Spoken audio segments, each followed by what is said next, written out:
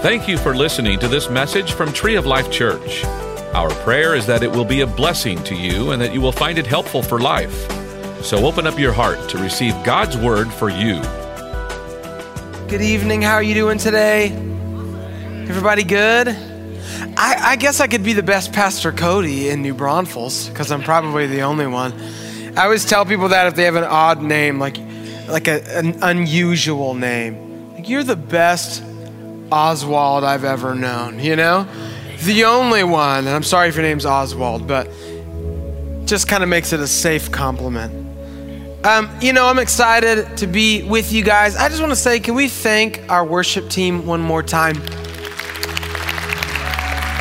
I think sometimes something that we don't remember a lot of times in church is that most of the people that you see that are coming, when you come in, that, meet you in the parking lot and show you where to park, or shake your hand when you walk in the door, or pass out notes like we're about to do in a second, or watch the kids, or play the music, or run the cameras. Most of those people are volunteers. And so the beautiful thing about church is that we all have a gift. And we have the privilege of using our gift for something greater than ourselves, and that's building up the body of Christ. Amen? So encourage you, if you're not plugged in somewhere to serve, get plugged in somewhere. I started serving in the nursery in the 6th grade when I started coming to Tree of Life Church, started leading worship in 8th grade, and it really changed my life forever. So a couple other things I want to say really quick. My TOLC. We have this thing called My TOLC. It's an account that you can create by going to our website. You can click the Connect tab at the top and go down to My TOLC. But My TOLC is a fantastic resource for you. Now, it's an account that each congregant can make. It's not one per family. It's for each congregant. And it's a place where you can log in and you can see things like what kind of life groups you can join. And you can join life groups there. Life groups specific to your area, or maybe you're looking up a men's group or a women's group or something like that. You can find serving opportunities, and you can connect through serving opportunities. You can give, and you can get your year-end giving record there as well for tax purposes if you do that. The other thing that you can do is coming up, there's going to be more things. I'm not going to tell you what they are. I almost told you, but I'm not going to. But there's going to be more things that you can do. And so we're encouraging everybody, if you don't have a My TOLC account, or maybe just your spouse does or something like that, get one of those accounts, because here's what's so great about church, is church isn't just for Sunday morning and Wednesday night. Church is a place where we connect on a deeper level. Maybe we're serving, or maybe we're in a life group, or with these things that we're going to be giving to you here in the very near future if you have a My TOLC account. It's a place where we can get together and walk through this Christian life together. How many of you know you can't do it alone? Amen? So the other thing I want to tell you really quick is don't forget the Tree of Life app. If you're an Apple person, you can go to the App Store. If you're a Google person, an Android person, you can go to the Google Play Store. If you're a Microsoft person, there are only 2 of you. And so, that was a joke, I'm sorry. And I was gonna have you raise your hand, but that's really bad. If you have a Microsoft phone. But anyways, we want to encourage you to download that app. It's free. You can search #TOL Church, or you can search Tree of Life Church NB. But here's the great thing about it is you can follow along every single Sunday and Wednesday with the notes from whoever's preaching that day. You can fill in the blanks right there on the app, and you can even email those notes to yourself so that you can remember that. If you're using a tablet, the app is not currently designed for tablets, but what you can do is go to treeoflifechurch.org, scroll down, you'll see a little orange button that says Live Notes, and you can fill out those live notes right there as well. If you're here today and you are not using a device, sometimes I just like to use regular paper and kill some trees and things like that. If you're here today and you're not using a device but you'd like notes, if you'd raise your hand, there are ushers in the aisles who would love to give you notes. Here's what we believe at Tree of Life. Really, here's what statistics show us, is that if you write something down, actually you will retain more of it. And I say this I've said this a few times. There have been times in my life where I was going through a rough patch and I pulled out my notes. One time it was from a conference I went to. One time it was from a particular Wednesday night service. I remember pulling out the notes and just reading them to help myself get through that period of time. I encourage you, store these things. Paper remembers a lot better than our brains do. And so we want to be able to go back and maybe even study them with your family throughout the week or something like that. So we are continuing with part 3 of our series called Finishing Strong today. So let's pray and then let's jump into that. Father, we thank you for this day. Father, I thank you for the people who are gathered here today and those who are gathered via live stream who are joining us. God, I thank you for people who are here for the very first time. Father, I thank you that your love for everyone is equal. And that's why you sent Jesus as the Savior for everyone who would call upon his name. So God, today I thank you that we're going to learn some truths from your word that will help us to walk out the victorious life that Jesus bought for us with his death on the cross and his resurrection 3 days later. Father, I thank you that this word is so much bigger than any of us. It's the truth of the word of God. So Lord, I pray that you would help people to just understand the message that's coming out today. God, I pray that your Holy Spirit would guide my words. I pray that it wouldn't be about the person bringing the message, but it would be about your message. In Jesus' name, everybody said, amen. So kind of an obvious question, but I want you to think about a time that you've ever been on a detour. And you know, there's little detours and there's big detours, right? There's a little orange sign detours that you see around, but sometimes there's really, really big detours. I was a military kid. Do we have any military families in here today? Awesome. Thank you very much for serving. Or if you're a military kid, thank you for maybe missing mom or dad for a lot of time. But I grew up a military kid, and so we were always on the road. If you are a Marine Corps kid like I was, some branches of the military, they go to places like Germany and South Korea and things like that. Military kids go to places like Fort Worth, and a little bit less exciting. But I really loved being a military kid, and I genuinely loved the places that we lived. But we would go back and forth. When we lived in San Diego, we were stationed out there, and we would go back and forth between there and here in New Braunfels for summer vacations. And, that's a long drive. It's about 20 hours just through a bunch of desert. If you've never seen a desert thunderstorm, it's awesome. It's so incredible. But we sometimes would encounter detours along the way. I remember one time we were in Arizona, I think, and there was a sandstorm that was so big, they had to shut down I-10, a part of it. And so we were like talking to this trucker at the gas station because that was before your cell phone could tell you everything. And so I would be like the map reader when I was a kid. I think it was the last generation to ever see a physical map other than for a scavenger hunt. And so I would be the map kid. And so I remember we were talking to this trucker about how to get around this detour. How could we get around and make a detour so that we could get to our destination? I remember another time on I-10, there's a lot of stories from I-10. We were driving through El Paso and it rained so hard they had to shut the freeway down. So we had to drive around through the city and then keep going on. But life is kind of like that sometimes. Sometimes there's a lot of detours in life. And so today I want to talk to you about Jacob and his son Joseph and their family who eventually became the nation of Israel. And I want to talk to you about a big detour in their life. So I'm going to give you a little bit of a backstory. I don't know if you ever watched Dr. Phil. I don't suggest it. It's like the worst way to deal with problems.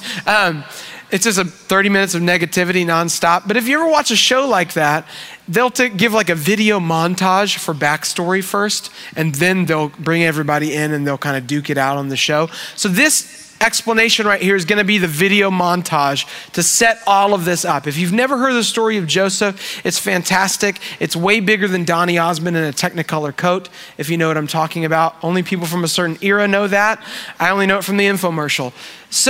But what happened was there's this guy Jacob. His dad was Abraham. Abraham had this promise from God that this land called Canaan was going to be his someday, and that his descendants were going to be as numerous as the stars. They were going to be a huge nation. Well, he dies and his son Jacob lives on, and Jacob has sons, a lot of sons. His 12 sons, and the youngest son is named Joseph. And Joseph is a dreamer. But Joseph is not just any dreamer. Joseph receives a series of prophetic dreams from God that foretell his future. And Joseph sees in these dreams that his family members, including his brothers and his dad, are going to bow down to him. So wisely or unwisely, he goes to his brothers and his dad and he tells them about his dream. Just a secret, if you ever get a dream that someone's going to bow down to you, don't tell them about it, tell somebody else. And so his brothers are pretty mad, and his brothers do what any normal siblings would do. They beat him up and they sell him into slavery. And that's kind of weird. And I think if we were on Dr. Phil, this would be the part where Dr. Phil's like, y'all did what to your brother? You know how he talks. But they sell him into slavery, and he goes to Egypt as a slave in the household of a very important man named Potiphar. Potiphar is a military man. I believe he was actually the captain of the guard for the Pharaoh in Egypt. And he works his way up the ranks as a slave in this man's house until he becomes second in command. He's got exceptional leadership and management skills. And so he becomes second in command, but Potiphar's wife falsely accuses him of something, and he has to go to prison. So now he's back at the bottom of the totem pole, probably in a worse situation than before. And he works his way up again because, again, he has exceptional leadership and management skills. And he becomes kind of the one who runs the prison, except he's in the prison. And then through a series of crazy events, he interprets Pharaoh's dreams. And I just want to say this. The thing that he did in the first place, that was God-given, this ability to interpret dreams, that kind of took him on this detour, comes back around, and he interprets Pharaoh's dreams for him that nobody else can interpret, and he becomes second in command of all of Egypt. One thing I think is kind of cool, I never thought of until now, is that Pharaoh never became the number one guy, but he was content with being number two if that was his purpose. Sometimes we want to control everything, but I think sometimes God would say, just do what I've called you to do and be content with that. So anyways, this big ordeal happens, and he becomes second in command of all of Egypt, from slavery and prison to being second in command. And there's a giant famine, 7 years of really great times, but then 7 years of famine. And through his wisdom given by God and through his management skills and his leadership skills, he saves so much food that the people in Egypt have an abundance that will last them through the 7 years. So other nations who are also experiencing this famine, they come to him and they start paying him for food. And so he's kind of helping out the nation of Egypt more than just helping them survive. They're getting paid by other countries. So lo and behold, his 11 brothers show up and they bow before him. And they ask to buy food because he's speaking through a translator to them, not speaking in their language. So they have no idea it's him. So through a crazy series of events, again, he reveals his identity to them, and he forgives them, and he invites the entire family, including his dad, and he finds out he has a younger brother now. He invites them all to move to Egypt, and he's gonna take care of them. I think of it kind of like if you won the lottery. I hope you don't play the lottery because your chances are very small. But scratch-offs are fun for your birthday though, whatever. I don't know if you're supposed to say that.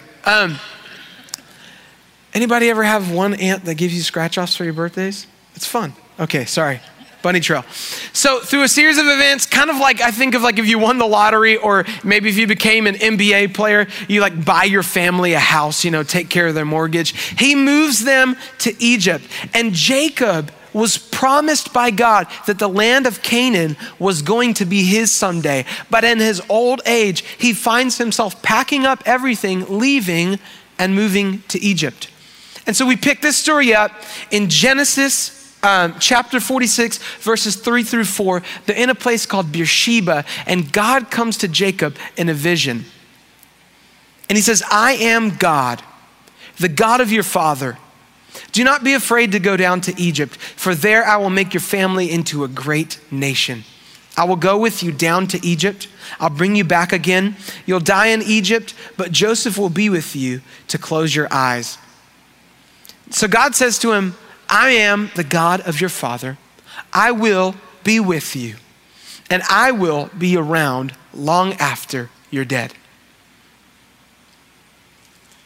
If you want those 3 blanks right there, it says 3 things God tells Jacob about himself. I was here before you.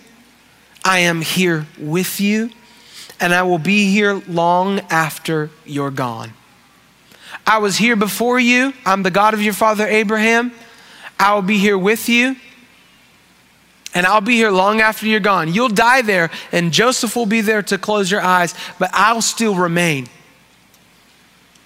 And we see here that in essence, God's showing Jacob that he's eternal and that his power and his purpose are stronger and larger than our problems. You think about Jacob's on his way out of the land that God had promised him and into a foreign land. And he knows he's old, and he knows that God promised him that he would have that land and that his descendants would become a great nation. And God meets him in Beersheba and he says, your descendants will become a great nation and they will come out of this land eventually. And he says, don't be afraid. And I observed 2 things in here. Number 1, when God says, don't be afraid, it's probably not just a random thing. It's probably either you are afraid or there's a reason to be afraid coming up. Number 2, God responds or reiterates the fact that they will be a great nation. You know, I wonder how many of us are afraid because we wonder if God forgot about the promise or the vision that he gave us. I wonder how many of us are becoming afraid because maybe we're saying, you know, I'm moving along in life, but God, you promised me this and I'm not seeing it come to pass. I wonder if some of us are afraid because we really do believe the promise will come to pass, but I'm not really sure that I can handle it. I'm not really sure, God, that I'm the right person for this vision that you've given me in this destiny. I believe God would tell us the same thing he told Jacob. I was here before you. I'm here with you. I'll be here long after you're gone. Keep your head up, look at the vision, and you'll see the promise come to pass. You know, the destiny that God has for your life is always bigger than you. It's a God-given purpose that will impact other people for his glory. See, Jacob's family would form the nation of Israel. And there's all this history that goes with the nation of Israel. I mean, you see King David writing the Psalms and doing amazing things. You know, David and Goliath and all of these amazing historical facts. But you go through and you see the prophets and all of these things. But what comes later is Jesus himself through the nation of Israel. And because of the sacrifice of Jesus, now you and I are standing here today receiving the wonderful grace that God gives. See, Jacob's destiny was about so much more than him having a couple plots of land and a big family. It transcended his life and it mattered in eternity. God gives us a purpose and a destiny that are so big that it's impossible for us to accomplish it on our own. In fact, I kind of believe this, and I was thinking about this today. Maybe your dream is just big enough. Maybe your vision is just large enough. When you begin to realize that its effects won't be completed until after you're dead and gone. Maybe the impact that God wants you to have is much more than just for the brief amount of years that you have on this planet, but maybe God wants your impact to carry on after you're gone. I believe that's the difference between success, I accomplished this, and significance, I empowered other people to continue. Here's the thing about destiny and purpose though. Fun words, great words. But destiny always seems to involve a detour. And purpose always seems to involve pain. You know, you think about a detour, even a self-inflicted one. It doesn't mean that you're done for, but that's what the devil wants you to believe. You may say, you know what, I messed up my destiny, I feel like. I messed up the purpose and the vision that God had given me. But I would say to you, I don't think that you're good enough or bad enough to do that. You're not done. God's not done with you, but that's what the devil wants you to believe. The devil will always try to oppress you because he's scared of who you're called to be and what you're called to conquer. Because do you know what you're called to conquer? his kingdom. You're called to conquer his kingdom and to set captives free, just like Jesus said he was called to do in Isaiah 61. He said, the Spirit of the sovereign Lord is upon me because he has anointed me to preach good news, to proclaim liberty to the captives. The same Spirit that was on Jesus is the Spirit that lives inside of you and I today. And that scares the devil so bad. See, if you continue to read this story, there's a natural example of this. Jacob and Joseph, they eventually pass away. And I love the faith they had because Jacob said, I want you guys to go and bury me in Canaan. And so they did. And Joseph said, I want you to keep my bones, which is kind of like, wow, that's very descriptive. But he said, I want you to keep my bones because I want you, when you leave this land someday, and you will, I want you to carry them with you to the land that God promised us. But they pass away. And the new Pharaoh comes into power, and he doesn't know his history, and he doesn't know what Joseph did for the nation of Egypt and who these Israelites are. And they've grown into a substantial number of people, and he's afraid of them. So what does he do? He oppresses them because he's afraid that they'll fight, and he's afraid that they'll leave. So he makes them slaves. You know, I think sometimes that's what the devil does with you and I. That he's afraid of what you're called to. He's afraid of the God that lives on the inside of you. And he'll do anything he can to keep you within his borders because he's terrified that you might conquer him and walk out of that place that he's trying to keep you in. It says that it gets even harder on them, but look what it says in Exodus 1 verse 12. It says, the more the Egyptians oppressed them, the more the Israelites multiplied and spread, and the more alarmed the Egyptians became. Purpose always involves a process, and we have to trust what God's doing if we're going to see his promise fulfilled. And happy news for you, just kidding. Processes often involve pain. I didn't really want to work out this morning. In fact, I hit snooze as many times as I could in my mind logically before I realized that I would just not work out like I did the day before. And when I got up and I started working out, I wasn't like, I'm so glad I'm in pain working out right now. But I understood that the pain served to be part of a process. And that process had a purpose, and that was to keep me healthy and strong. There are some of you who love the pain. I gotta say, I love running, but I don't love the pain. I love how I feel after I'm done with the run. This is a really great quote I read today. It says, the resistance is always fiercest on the borderline of a breakthrough. You know, when they began growing, the Pharaoh got threatened and he became harsher and harsher on them. But they were on the borderline of their breakthrough. They were about to leave Egypt and walk into God's promise. And maybe you say, man, things have been so intense. And if I could be quite honest with you, sometimes it's things that we've brought on ourselves. But listen, sometimes it's gonna be the hardest at that moment because you're so close. It's easier to quit when you're 10 miles into a 13-mile run. And so it's important that we recognize that we can't stop here. In fact, Romans 8:28 says that God causes everything to work together for the good of those who love him and are called according to his purposes.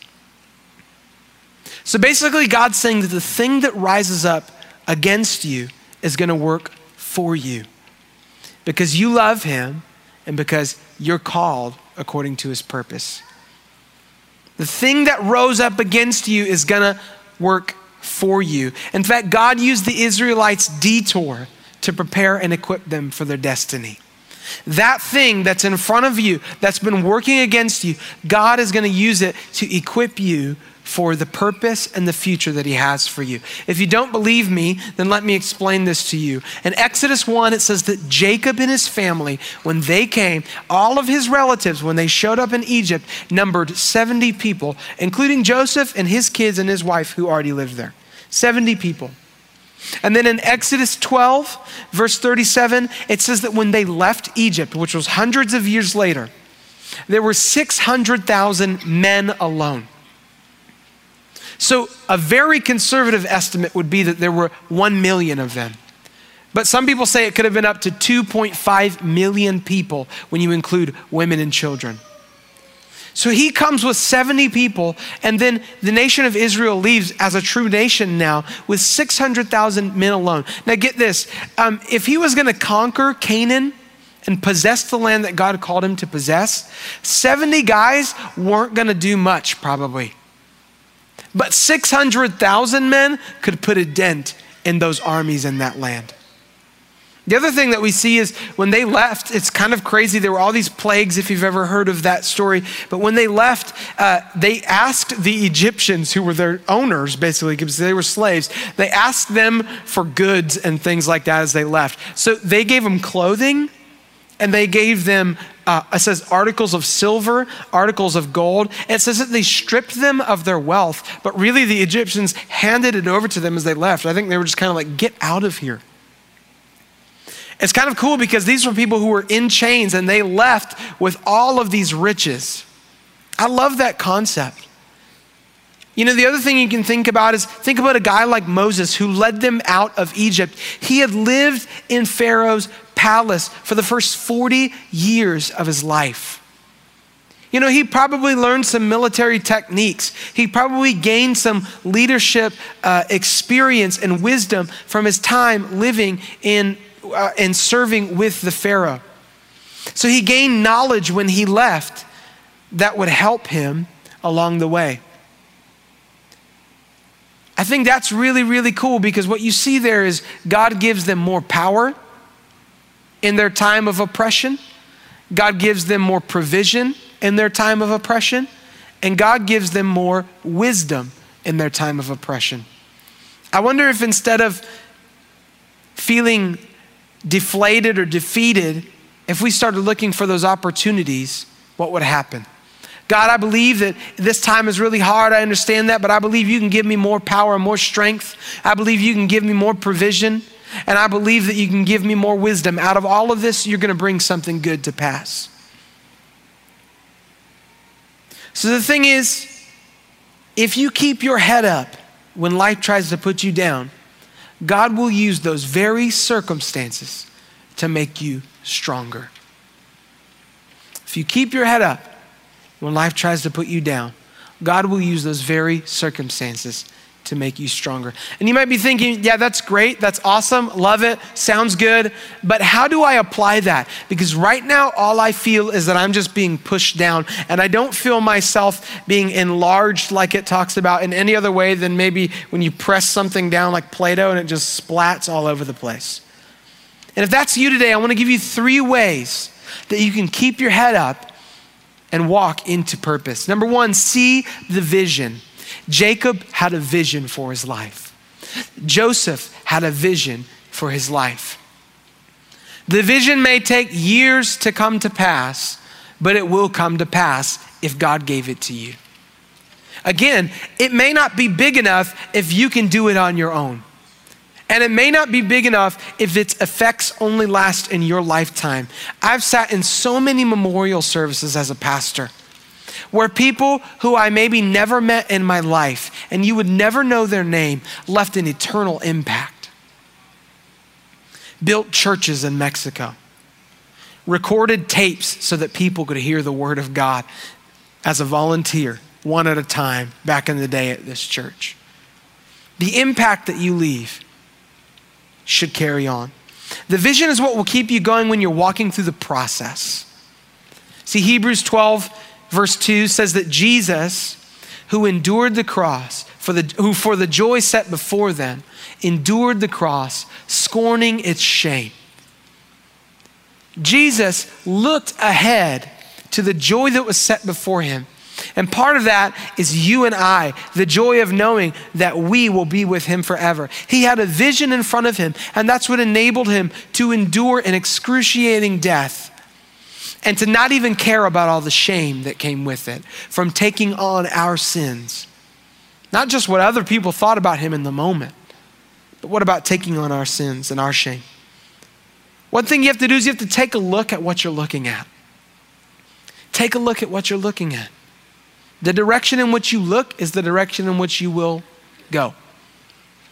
I saw a kid the other day, was looking into my office, one of the staff kids here, one of our staff members' kids, and he was looking into my office and he ran into the doorpost. I thought it was awesome because it's such a great picture of life, right? How many times do we look at what's going on over there? Why are they so blessed? And we end up hurting ourselves in the process because we're not looking in the direction we're called to go. You can't see the vision if you're looking down or backwards. You got to keep your head and look forward into all God is calling you into. The vision for my life has sustained me through some tough times. Can I be honest with you? Number 2, you got to speak the promise. Declaring God's word over your situation reminds you of what he says about your purpose and your destiny. Listen, people talk, it's what they do. Your mind goes and goes and goes.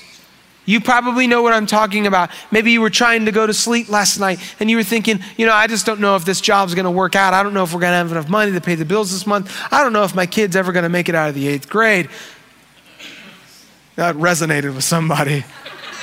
I had a friend who failed a class in 8th grade the entire year with a 69, and he just begged, could you give me the point? And they were like, nope. And he had to take summer school. It was really sad, but it was his fault. The word circumstance comes from 2 Latin words. One means around and one means to stand. They put them together to make the word circumstance. I think that's fascinating. Circumstances are the things that are standing around you. When you see negativity standing around you, don't sit down and worry, get up and walk. The things that are standing around you can either propel you to move forward into what God's called you to, or you can just stand around. But you'll never find victory sitting down. Proverbs 24:16 is a great scripture about resilience. It says, the godly may trip 7 times, but they will get up again. But one disaster is enough to overthrow the wicked. Listen, my prayer for you is that you would be a person who has more resilience than somebody who one disaster can throw them off. That you'd have enough vision that one disaster couldn't throw you off. That you would have enough emotional intelligence that one disaster couldn't wreck your emotions. Because it's so easy, especially if you're an all or nothing person like me. This has to be awesome or we're not doing it, right? That you would be the type of person that has bigger vision and stronger control over your emotions through the fruit of the Spirit, which deals with our emotions.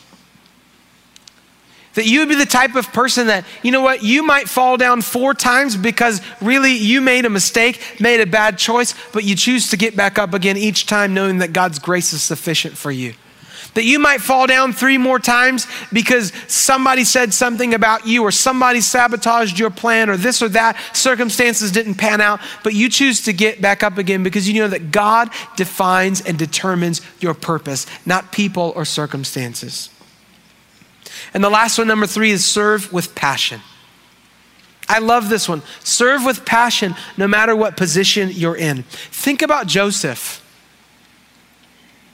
He was a special kid in his household. His dad gave him a gift, this coat that nobody else got. But then he ends up being a slave. And what does he do? He serves to the best of his ability in whatever position he's placed in. Joseph could have walked around with a chip on his shoulder saying, I didn't deserve this. God, you gave me a plan for my life and I just spoke about it and people ruined my life. And he could have stayed there and never accomplished anything. Or he could have worked his way up the ranks in Potiphar's household and he could have said at the end of it all, you know what? I'm just gonna do whatever I want. When Potiphar's wife was trying to get him to do wrong things, he could have said, I kind of deserve this because I've had a tough life. But he chose to serve Potiphar well. When he went to prison for a false accusation, he could have said, you know what? I've served as well as I can until now, but I can't take it anymore. If I get detoured one more time, I can't do this. But he chose to rise through the ranks because he chose to serve. I wonder if you and I have gotten frustrated with the position that life has put us in, or maybe the position that we've put ourselves in, or sometimes the position that God has asked us to be in. Where maybe God's told you, I want you to be at this specific job, and you say, but God, I don't want to be at this job. And God says, but I believe this is the best place for you. Or I've told you to serve in this particular capacity here at church. And you say, but God, that's not the capacity I want to serve in. I want to do something different. But maybe God's asking you to do that. And I believe that if we'll serve with passion, then God will always promote us. Understand that serving God means serving people. Jesus said in Mark 10, verses 43 through 45, that he didn't come to be served, but to serve. Turn to your neighbor and say, you got served. That wasn't it. Never mind. If you do what God's telling you to do, you'll flourish in every season. We already talked about Joseph. This is fantastic though, and I encourage you to say this out. In Jeremiah 29, we love the scripture, 29:11. It's on our wall. It says, for I know the plans I have for you, says the Lord. Plans to prosper you and not to harm you, to give you a future and a hope. What a beautiful promise that is truly for all of us, because God's a good dad, and that applies to everybody on earth. But do you know what it says before that? The Jewish people were in exile in Babylon. And God says, you're gonna be there for 70 years. I want you to plant crops. I want you to get married. I want you to have kids. And I want you to just be fruitful and multiply. And I'm gonna bless you in the middle of this exile. The Jewish people weren't really serving God to the best of their ability. That's part of the reason why they were there. But God said, I'm gonna bless you and prosper you, and you're gonna flourish in the middle of the detour. Listen, I know that life is hard and detours can be so difficult, but please remember that a detour is not something that has to derail you. A detour's purpose is it's another way to get to the same intended destination. If you have a vision that God gave you for your life and you have a purpose, you have to finish strong. Don't let a detour trip you up. Don't let a detour derail you and you pick a totally different course. If God said it, you have to keep pushing for it. And not only that, but the detour doesn't have to derail you. It can make you better, stronger, and wiser. How many of you would say that some of the negative experiences in your life have added to the way that you can lead, that you can serve, and you can help others now? I don't believe that God causes negative experiences, but I do believe that he causes all things to work together for our good. And maybe you're here today and you say, I don't have a vision. I don't have an intended destination that I'm trying to get to. Maybe you're new to Christianity, or maybe you just never really thought that through. I encourage you, begin to ask God to help you find what his vision and his plan for your life is. That God has a plan for you. And he has a purpose for you, according to Jeremiah 29:11. And if you ask him, he'll reveal it. But start with what you know now. And that is serve him to the best of your ability, serve people, and be planted in the house of God. If you'll keep your head up and push through the difficulties and detours, God will equip you for your destiny and empower you to finish strong. We hope that you enjoyed this message. You can find more messages and information about Tree of Life Church at treeoflifechurch.org. We'd like to invite you to come visit us at 5513 IH35 South in New Braunfels, Texas. Or you can watch us on live stream. Thank you again for listening.